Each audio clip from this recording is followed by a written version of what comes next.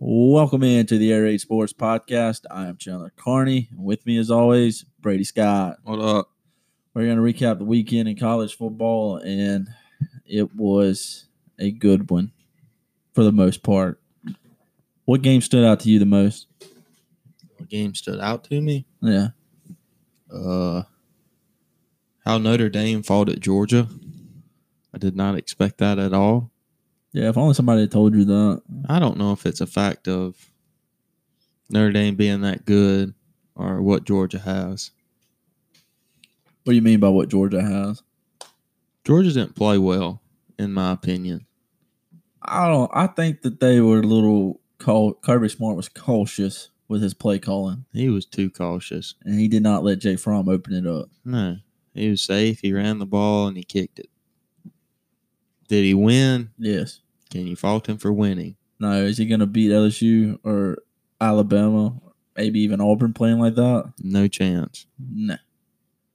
You got to open it up at some point and trust your junior quarterback. Yeah. You think it's so much as the quarterback he might not trust or the receivers around him? Because they're a young group.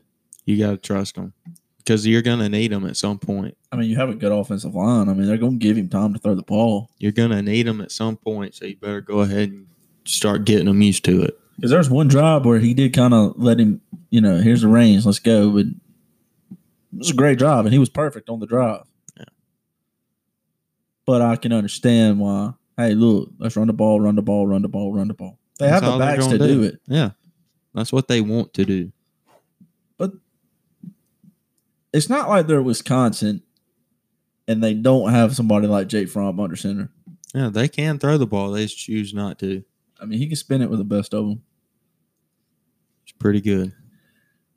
I don't know about a game standing out to me the most, but I know that if you stayed up and watched the Pac-12 After Dark game, you got a treat because it was a shootout, and I did not see that coming at all.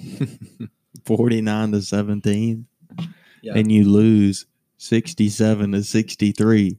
The only reason that I kind of stayed up and watched that game was because ASU Colorado was on at the time, and I was wanting to see how that shaked out because of our picks. And then I was like, oh, well, they're up 49-17 or 42-17 at halftime. Cameron Cooper will probably get to play today. Oh, I'd like to see him, see what they do with him. Boy, were you wrong. Nope, did not happen. One fumble, and I mean, UCLA pounced on it and just took them down there, man. Never looked back. Just started surging ahead. Defense locked down, and it was over. It was the craziest thing. It really reminded me of 2 years ago when we hosted Arkansas. We were up by like 31 points. Octavius fumbled, and then all of a sudden we could do nothing, and Arkansas could do no wrong. That's exactly what it was. That's what it had to be for them to win, and that's what it was. But the quarterback for Washington State, Anthony Gordon, 9 touchdown passes. Yeah, well, it was crazy. 9. 5 in the first half. That's a lot.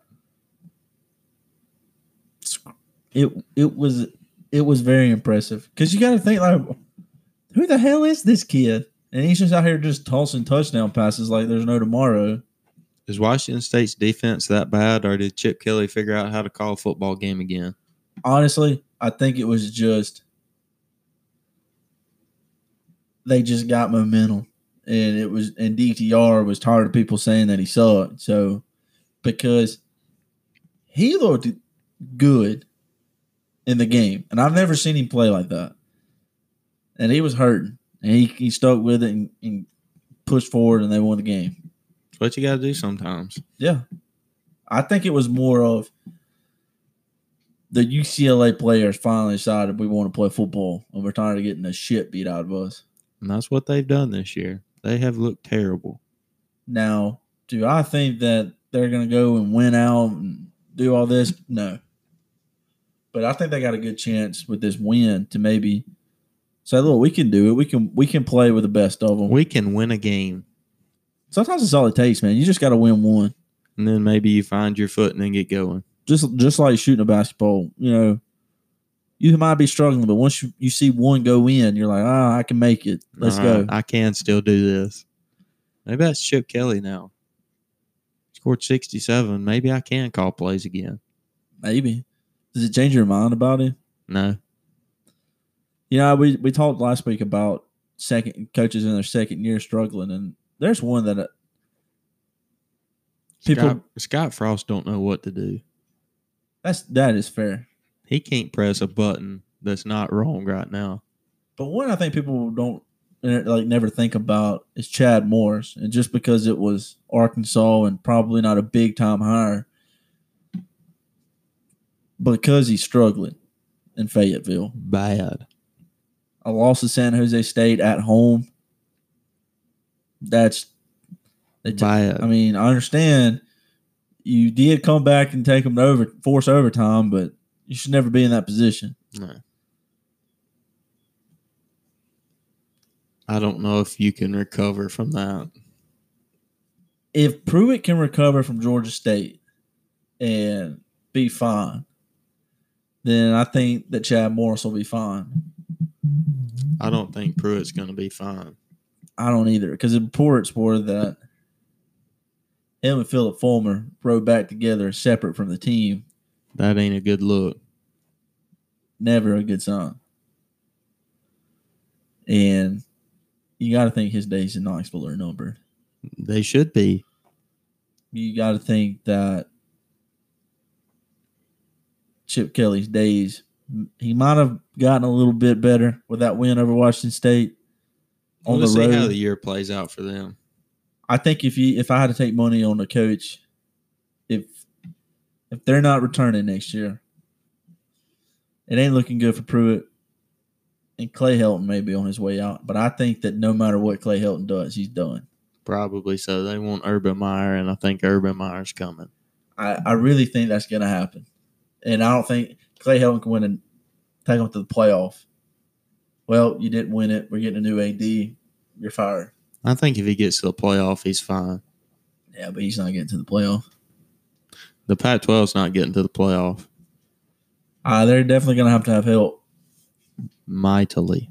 We'll get to that later. Well, I mean, who do you think is going to go to the playoff? Right now? Okay, if the season ended today, who would you put into the playoff? Bama, Clemson, Oklahoma, and Ohio State. And your two that are out, you're 5 and 6. Who do you think? Who are they? LSU and Georgia. That's no two SEC teams there. I think that you said today. If it ended today, and we base everything off of what we've seen today up until this point, it's hard to keep Georgia and LSU out over Bama because they've actually played top 10 teams or top 15 teams. Yeah. And Bama hasn't to this point. Now they will, just not yet. Do you think Bama's that much better than both of them? Not as much as in years past, but I still believe that they are on top because of the quarterback and the wide receivers.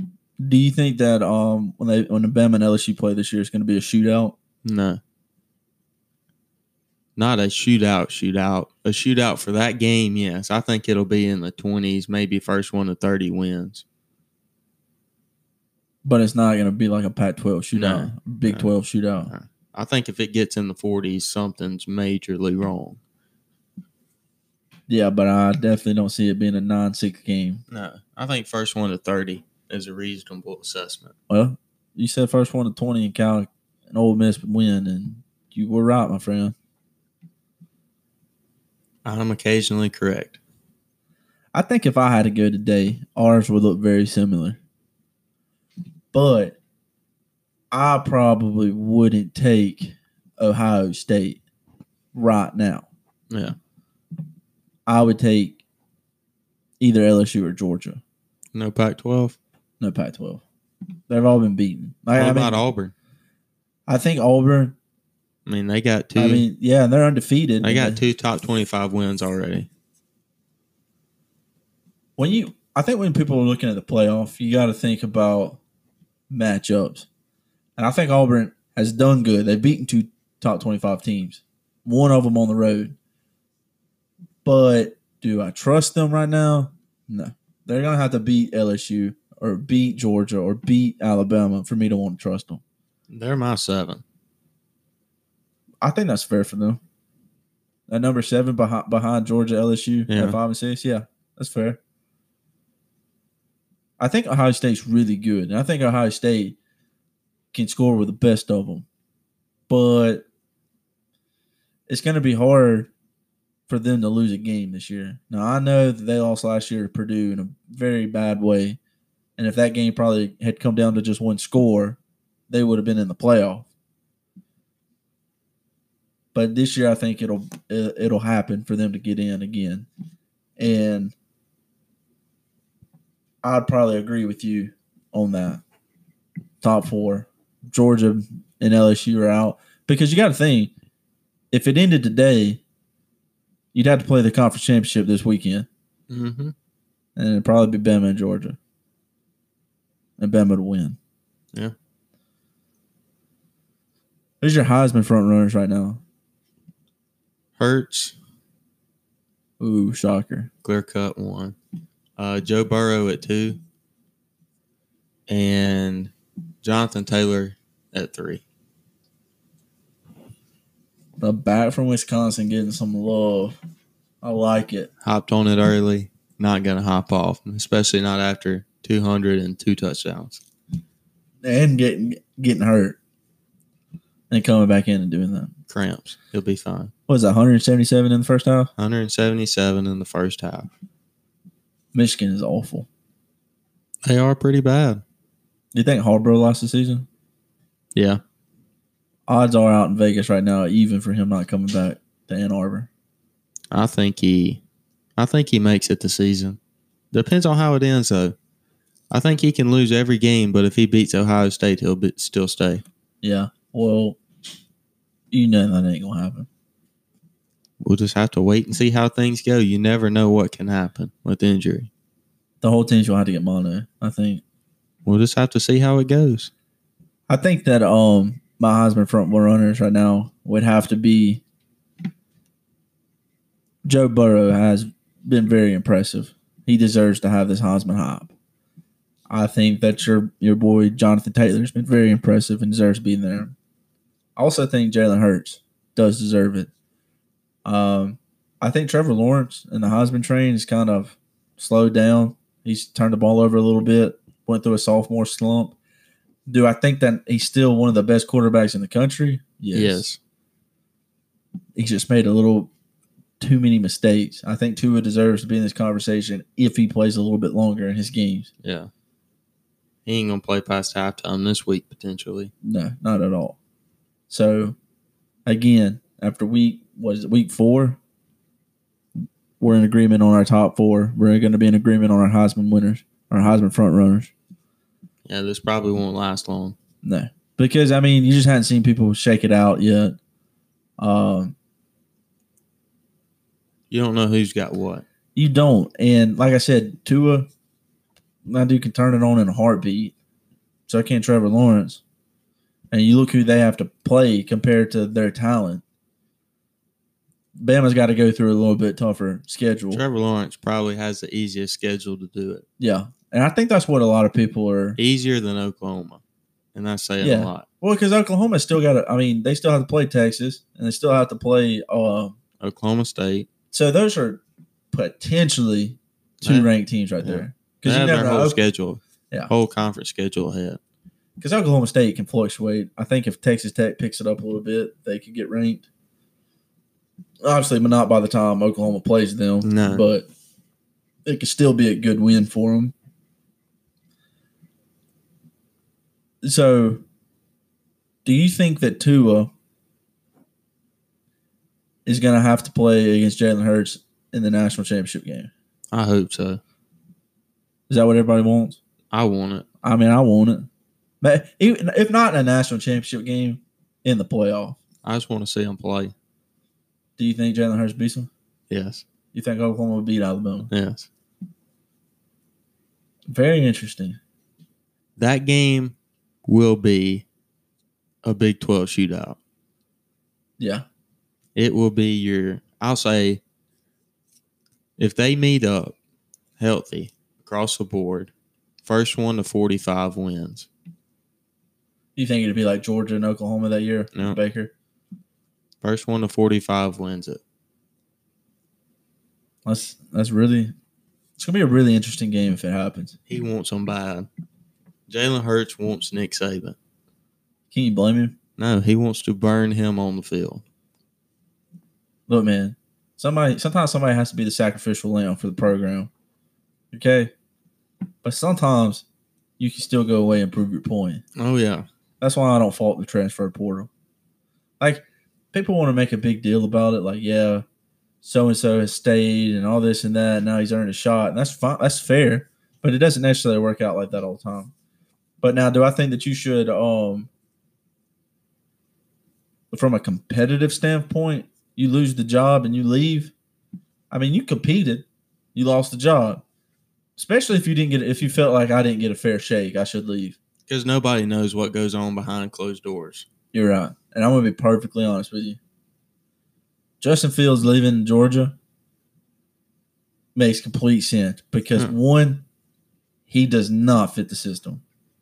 And I really think he just wanted to stay close to home and thought he could beat Jake Fromm out. Yeah. But what people don't realize is Jake Fromm is built for the system. But so is Jacob Eason. And then Eason gets hurt, and they're rolling. You kind of don't want to go away from it. Yeah. So I understand that. Then Tate Martell was pretty much told by his coaches, you need to leave. He wasn't going to play. No. And his coaches said, you need to find another home after Urban left. So he goes to Miami and then he loses the job. But if I'm him, I think that's signs of, well, look, I'm not in the right system. I'm not going to be in the right. There's only one other system in this country that I feel like I can fit in with, and I didn't go there. So I need to switch to wide receiver or a DB or something if I want to play, especially if I want to play at the next level. He's doing what's best for him. Yeah. But if I'm coaching Tate Martell and he doesn't win the quarterback job, I'm going to be like, look, man, do you want to move to receiver? Because we can do that. Yeah. We can plug you in at H-back. We can do all sorts of things with you because you're talented. And he's got wheels. And I think that would be best for him. I haven't seen Miami play since, I think, that week 1 game with Florida. That's the only time I've seen him. So he may be incorporated, but I haven't heard anything from them. They haven't been winning. That's for sure. They beat Central Michigan, 17-12 the other day? They struggled.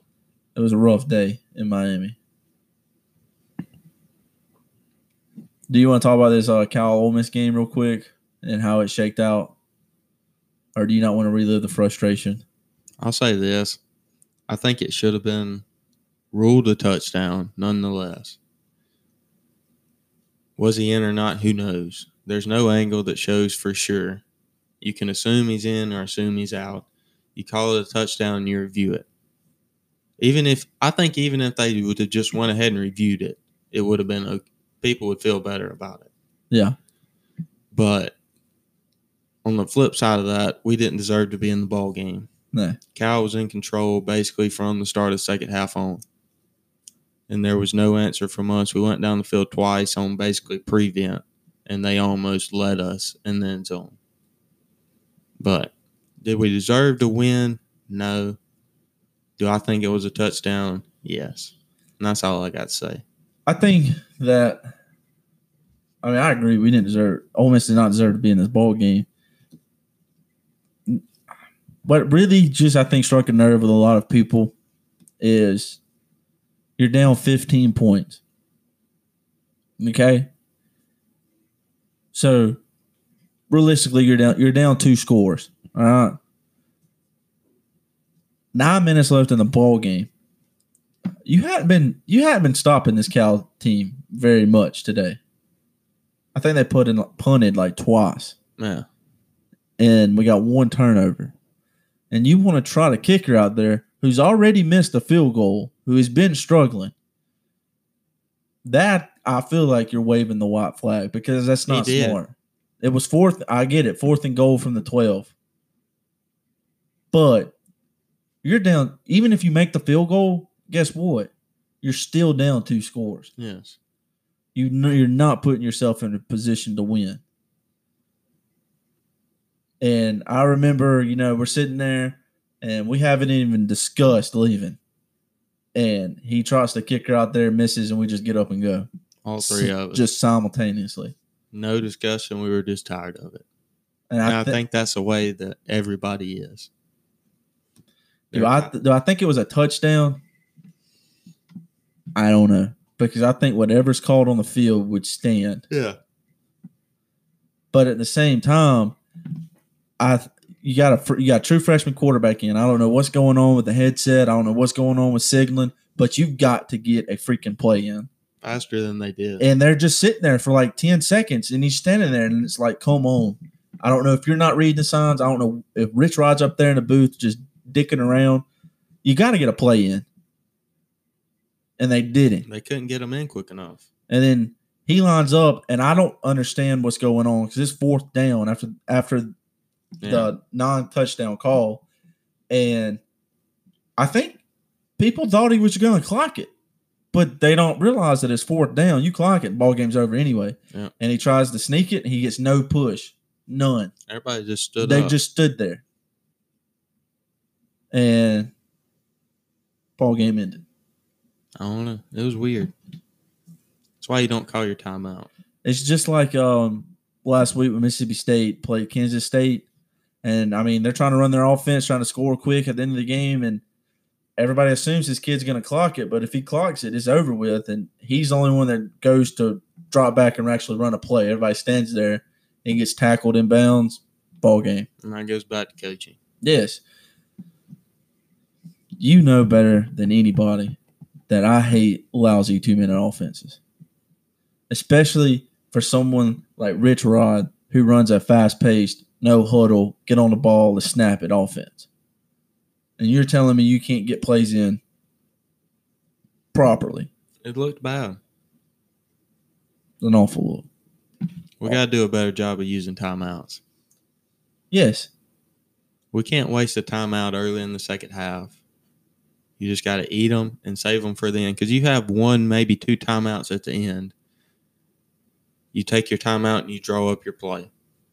But without that timeout, especially you're trotting a freshman out there, you have to save your timeout. Yeah. Well, wasn't it don't call a timeout there. Let them punt it to us. That's a solid 2 minutes left. You got 2 minutes and 2 minutes, 10 seconds left tops with a timeout. That's plenty of time. And these are the situations you go in. Now, if you're in the NFL, that's completely different because you may need a little bit more than 2 minutes because the clock doesn't stop to move the chains. Yeah. 2 minutes is plenty to drive down the field, especially when it's nothing new to the offense.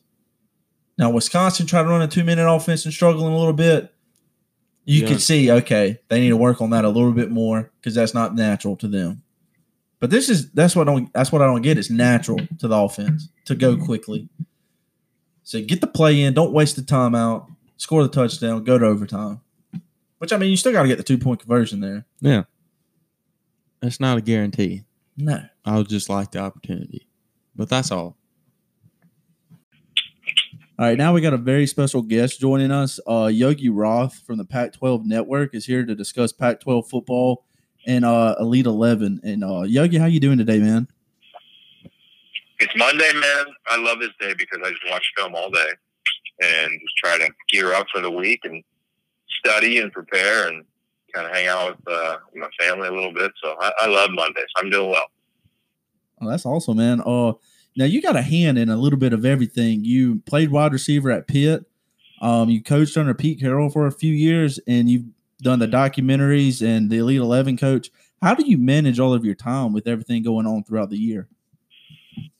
Yeah, good question. Thanks for having me on. To me, it's really simple. It comes down to finding out what is the purpose of your life. And for me, in storytelling, it's to seek and uncover the humanity in sports around the world, specifically in college football during the football season, and quarterbacks in the off season. So if it doesn't go through the lens of seeking and uncovering the humanity in sports, I'm just not into it. So I don't look at it as 10 different buckets. I look at it as one lens, and everything that falls under that purview is something I'm interested in. And it's made it actually real easy for me to turn stuff down, which I was never good at before. But about 2.5 years ago, I spent time with a guy named Jeremy Darlow, who wrote a book called Athletes Are Brands Too. And we just went really hard on me and what I was interested in. And that's kind of where it netted out. So I think all the experience is guiding me there. But overall, it doesn't seem like a lot based on very clear sentence. It's simple. You make it seem so simple, but from the outsider's perspective looking in, it just seems like you're doing so much. Yeah, I understand that, and I respect that. But and there were times where it felt like that. But now it doesn't. And look, I'm older. I just turned 38. Like, I kind of have gone through the process of trying to figure out what keeps me switched on. And it's real easy when it's that, because it all feels like it's helping the same thing. So, for instance, I'm watching USC versus Utah film right now. I want to go back and watch the game. That's as a broadcaster analyst. But I'm also going to tell a feature story on Wednesday about the linebacker of Utah. So I'm watching him play. I'll read about him. Then I'll talk about it tomorrow night on our studio show. And I'll do a feature on Wednesday in Salt Lake City. Then I'll come back on Saturday and do our pregame show. And it's all the same to me, you know. And then his season ends, he goes to the NFL, and I'll have him on my podcast. Oh, yeah. So it doesn't seem like it's a lot because everything gets reused. And somebody told me that at ESPN a long time ago. He said, shoot the same thing and cut it up as many different ways as you can. And that's how I kind of probably look at every day, is do as much as you can with that 24-hour experience in as many different, you know, platforms and areas of content. All right, so we're going to get into the Pac-12 real quick, and I just want your opinion on who is the clear-cut number one team, and what are your predictions for the title game as far as who goes to it? Yeah, I don't think it's that clear. You know, I think right now there's an argument that Oregon and Washington are playing the best. And I watched both of their games this morning, watched the BYU game back, and watched Oregon Stanford. And they're really impressive. You know, they're the two teams in the North. And then you say, well, hey, what about Cal? Cal beat UW, you know, and they beat them 2 years in a row. So I think you have to talk about those two teams. And in Washington State, I wouldn't be surprised if they beat everybody, you know, even after a crazy loss. I think it's hard in the North. Like, who's the best team overall? You'd probably go with UW based on how Jacob Eason's playing on paper. Oregon a really close second because the defense is really developing well, and the receivers have elevated based on a lot of the starters being injured. So maybe you can flip a coin at the top, but Cal beat one of the teams. Washington State's beat Oregon the last 4 years. So I think it's hard there. And then in the South, you know, I thought Utah was going to the playoff. I'm watching that game back now. It's 27 penalties, clearly an ugly game. But I still think they're the most talented team. SC, I think for as much criticism as they get, and I don't think a lot of it's fair. Some of it is based on what their record was last year. But this year, they're playing a backup quarterback as a freshman, and now playing a third-string quarterback who was in the transfer portal. Come on, man! Like you get everybody's best. I think you gotta, you know, give Clay a lot of credit in that regard. So probably those two teams in the South. But again, if Khalil Tate goes crazy, he's the most athletic quarterback in the country, and it's not even close. You never know what he's going to do. Yeah, so I think it's challenging, you know, in that regard. So I don't know, man. If I had to predict it today, I would pick probably SC in the South because they have the head-to-head over Utah. And Utah, you know, they both have to go to UW. So let's just say both of them lose. SC still has the leg up in that regard. So I'd probably say SC now in the South because they lost that game. In the North, I'd pick Washington because they got the best home schedule. They get Oregon at home, they get SC at home, they get Utah at home. So, and that place is tough to play. It's interesting you just talk how top to bottom the league is. Us located in the middle of SEC country, we tell a lot of our buddies and stuff, when they talk about the Pac-12, it's like, oh, the Pac-12 is not good because they don't have the top-heavy Bama, Georgia, Ohio State, and Clemson.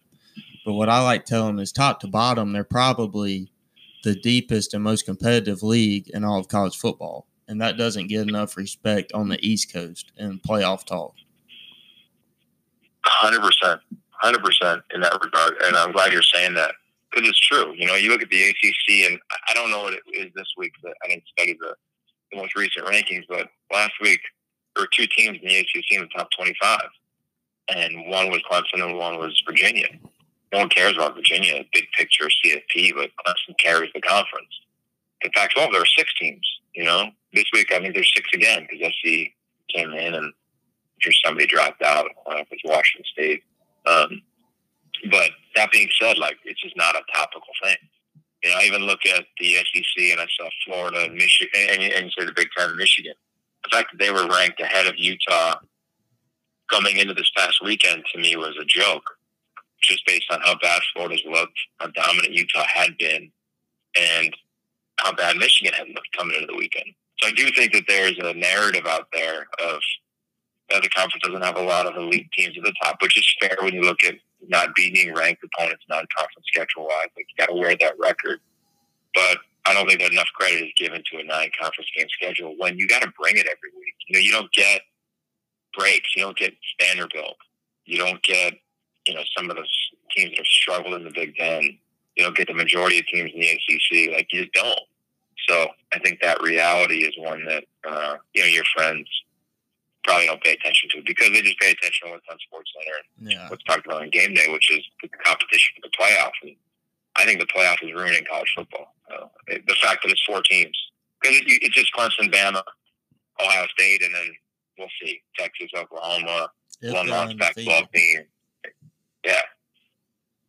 Yeah, and actually, when we say we're located in SEC country, ironically, we're located in Oxford, Mississippi, and so we got to see Cal live Saturday in Oxford against Ole Miss, and so we're big Ole Miss fans, and so this is coming from an unbiased standpoint. Obviously, they looked good.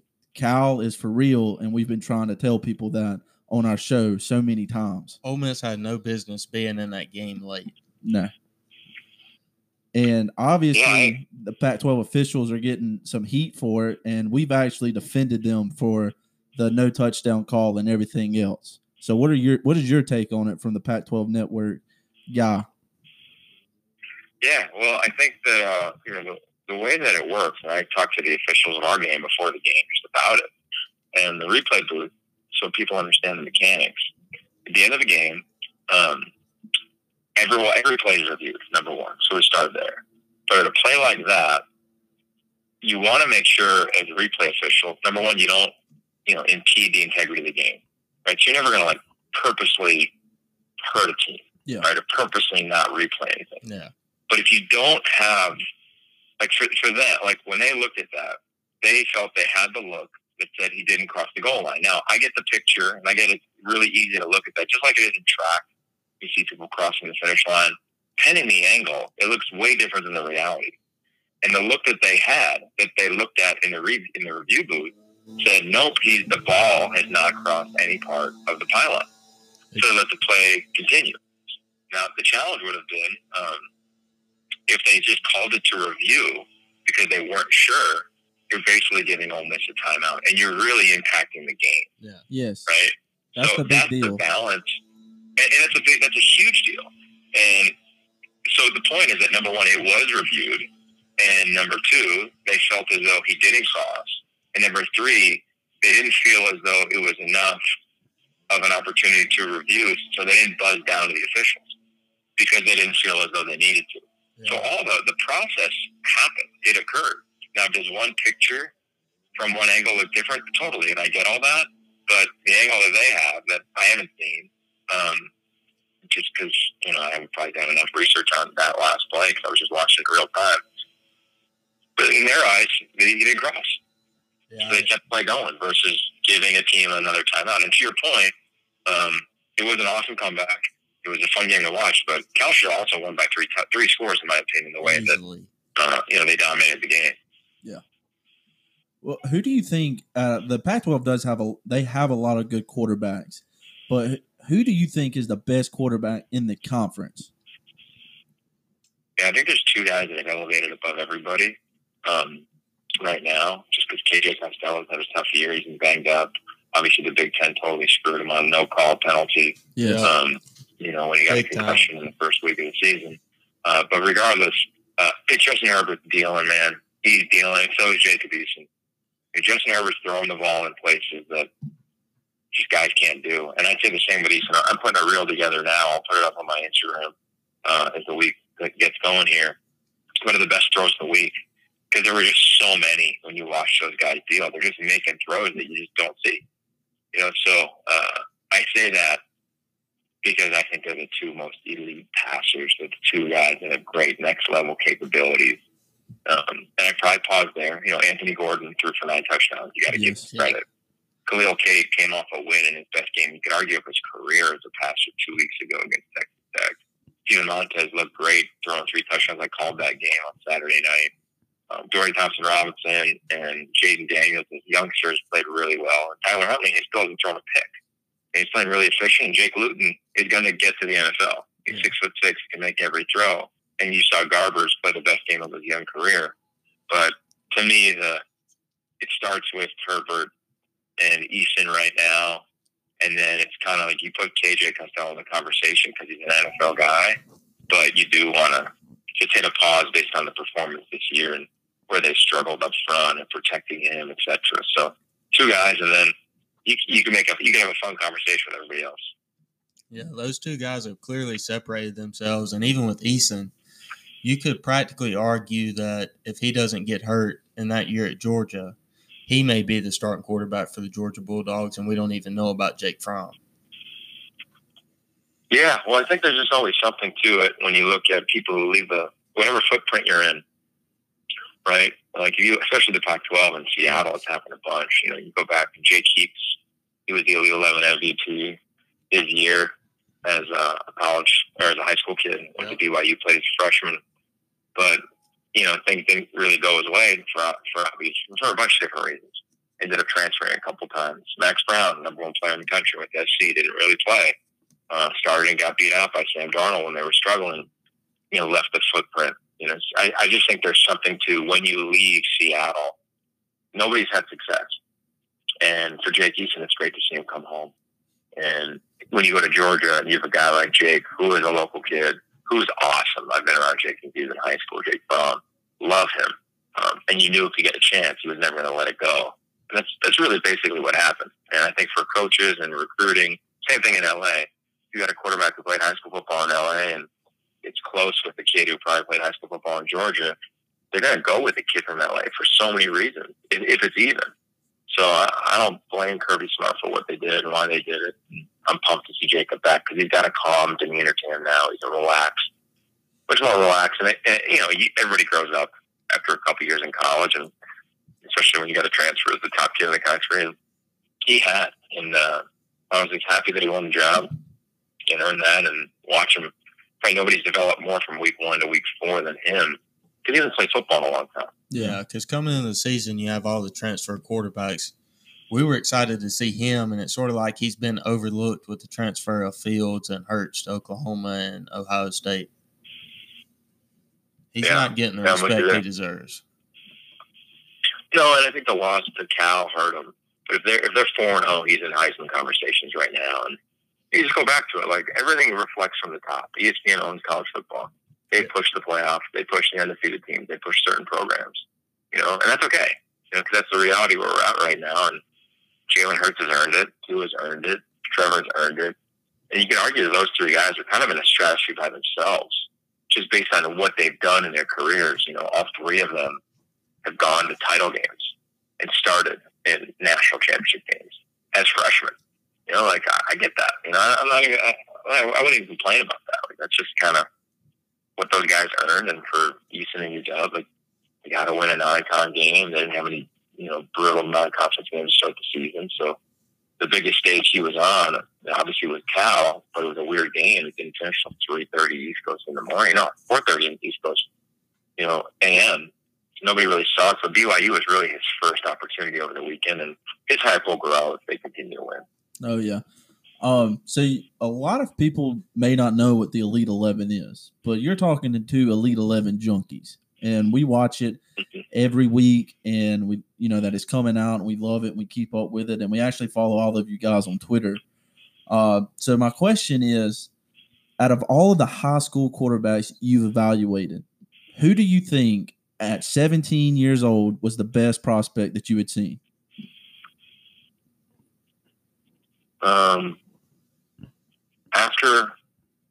After everything, right? After the Elite 11 process, after all the mental skills work, all the stuff that we did, to me, there was only really two guys you could look at and be like, yeah, he's going to go do his thing. Like, he's going to win a Heisman. And it was Jameis Winston in 2011. And then it was Justin Fields. Ooh. Yeah. Justin Fields was like, I felt Justin was probably the best guy. I think it's close. And Tua was like a hair behind him. He knew he was going to be special because Tua, like, for all intents and purposes, he kind of personality-wise, like, it's not like he's, I don't know what the best term is, but you're not going to go see him, like, partying, right? You're not going to see, like, he's a very organized guy. Yeah.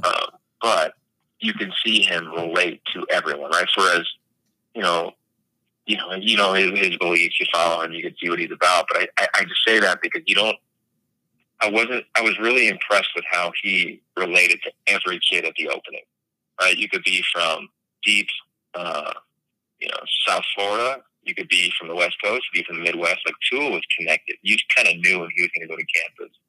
He had a moxie to him that was just unique. And he worked on the skill set a lot when he was with us. We documented him in the film. That was the year that I directed the documentary. And, we had a camera out in Hawaii watching him work out under the lights. They sent in that film from his family. And then we were able to kind of piece it together of how, he got called out on being mechanically flawed. And he went to work on it. And I think he jumped from, like, ranked 16th or 17th in our initial 11 to winning it. And for whatever that's worth, people can decide on their own, but overall, him, Jameis, and Justin probably had a lot of the same traits of infectious work ethic, infectious personality, and a big-time skill set. Yeah, and I think just from watching it, in my opinion, you really see something special with Tua because Dilfer was on him a lot, and every time someone came to him, he didn't shut down, he didn't pout. He said, yes, sir, and he went and fixed it. And from day one to the last day, I don't think I've ever seen anyone improve as much as Tua did and take coaching to heart like that. And I think that's, in watching the documentary on it, that's what Trent Dilfer praised most about him. He took in everything that you and the other guys there were telling him, and he went back at night and worked on it, and he came back better the next day. Yeah, well, you're right. I mean, and I could say the same thing about Jameis. He came in and didn't know his playbook, and then all of a sudden there he was studying it at 2:30 in the morning. First couple nights of camp. That was a year we were at Pepperdine. It was Trent's first year. Playbook was intense. The kids came like there was no historical, so everybody kind of thought it was like just kind of a fun summer camp, like a lot of the summer camps now are. They just come and have a good time and get a bunch of Instagram pictures to put on their profile. We don't do that. We want to give the kids some tools. I always say every year, like, we got a real big-time opportunity to impact the next generation of learners. And hopefully, as they mold into the next generation of leaders, they take some tools from us. Because the harsh realities, when you get to college, there's an hour limitation on coaches to spend with you as a player. And not a lot of it is developed through individual skill set development. And every program's getting better and better at that, but it's still not a lot.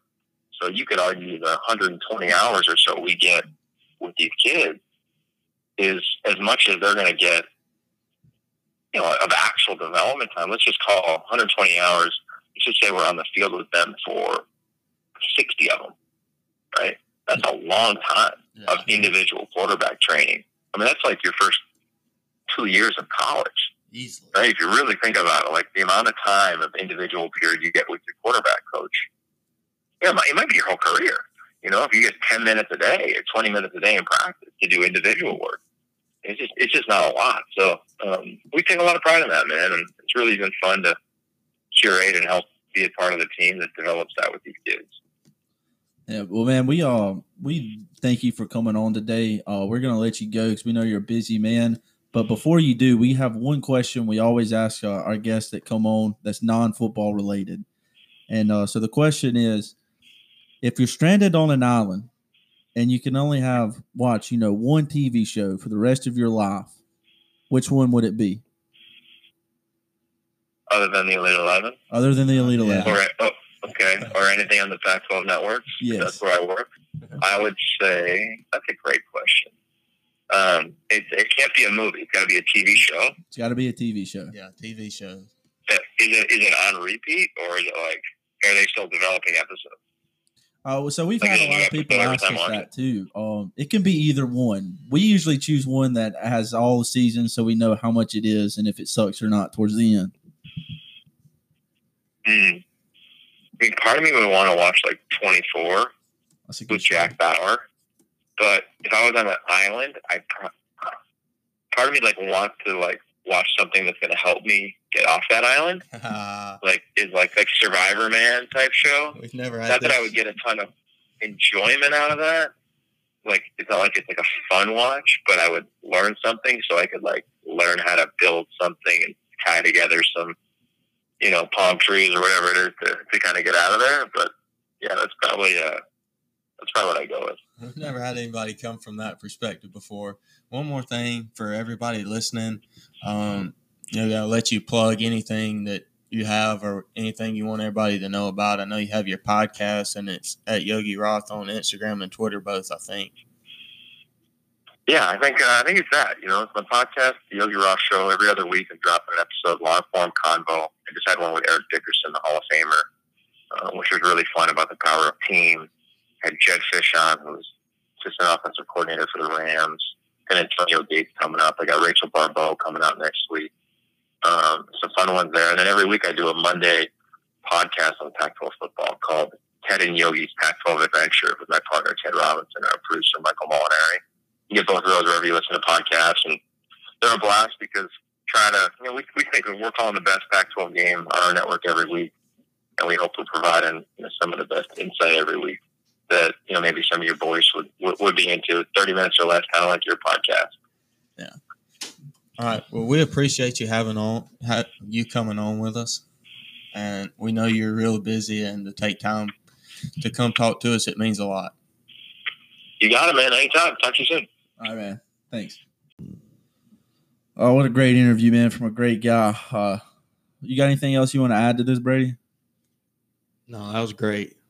That's great. That was really enjoyable. I learned a lot from that. That might be the nicest human being on the face of this earth. Yeah. Him, big Impact 12 network, basically their main guy. And with all he has in the Elite 11, calling games on Pac-12 network, for him to take time to come on with us, that just meant a lot. Yeah. Well, man, this has been another episode of the Air Raid Sports Podcast. I'm Chandler Carney. You can follow me on Twitter at Mr. Carney _14. He's Brady Scott. You can follow him on Twitter at BS Walter. What is it? BS _B _Walt. That's sad. I don't even know my own Twitter handle. B-Rad, wow. That's Instagram. BWalt _8 on Twitter. All right. Thank y'all for listening.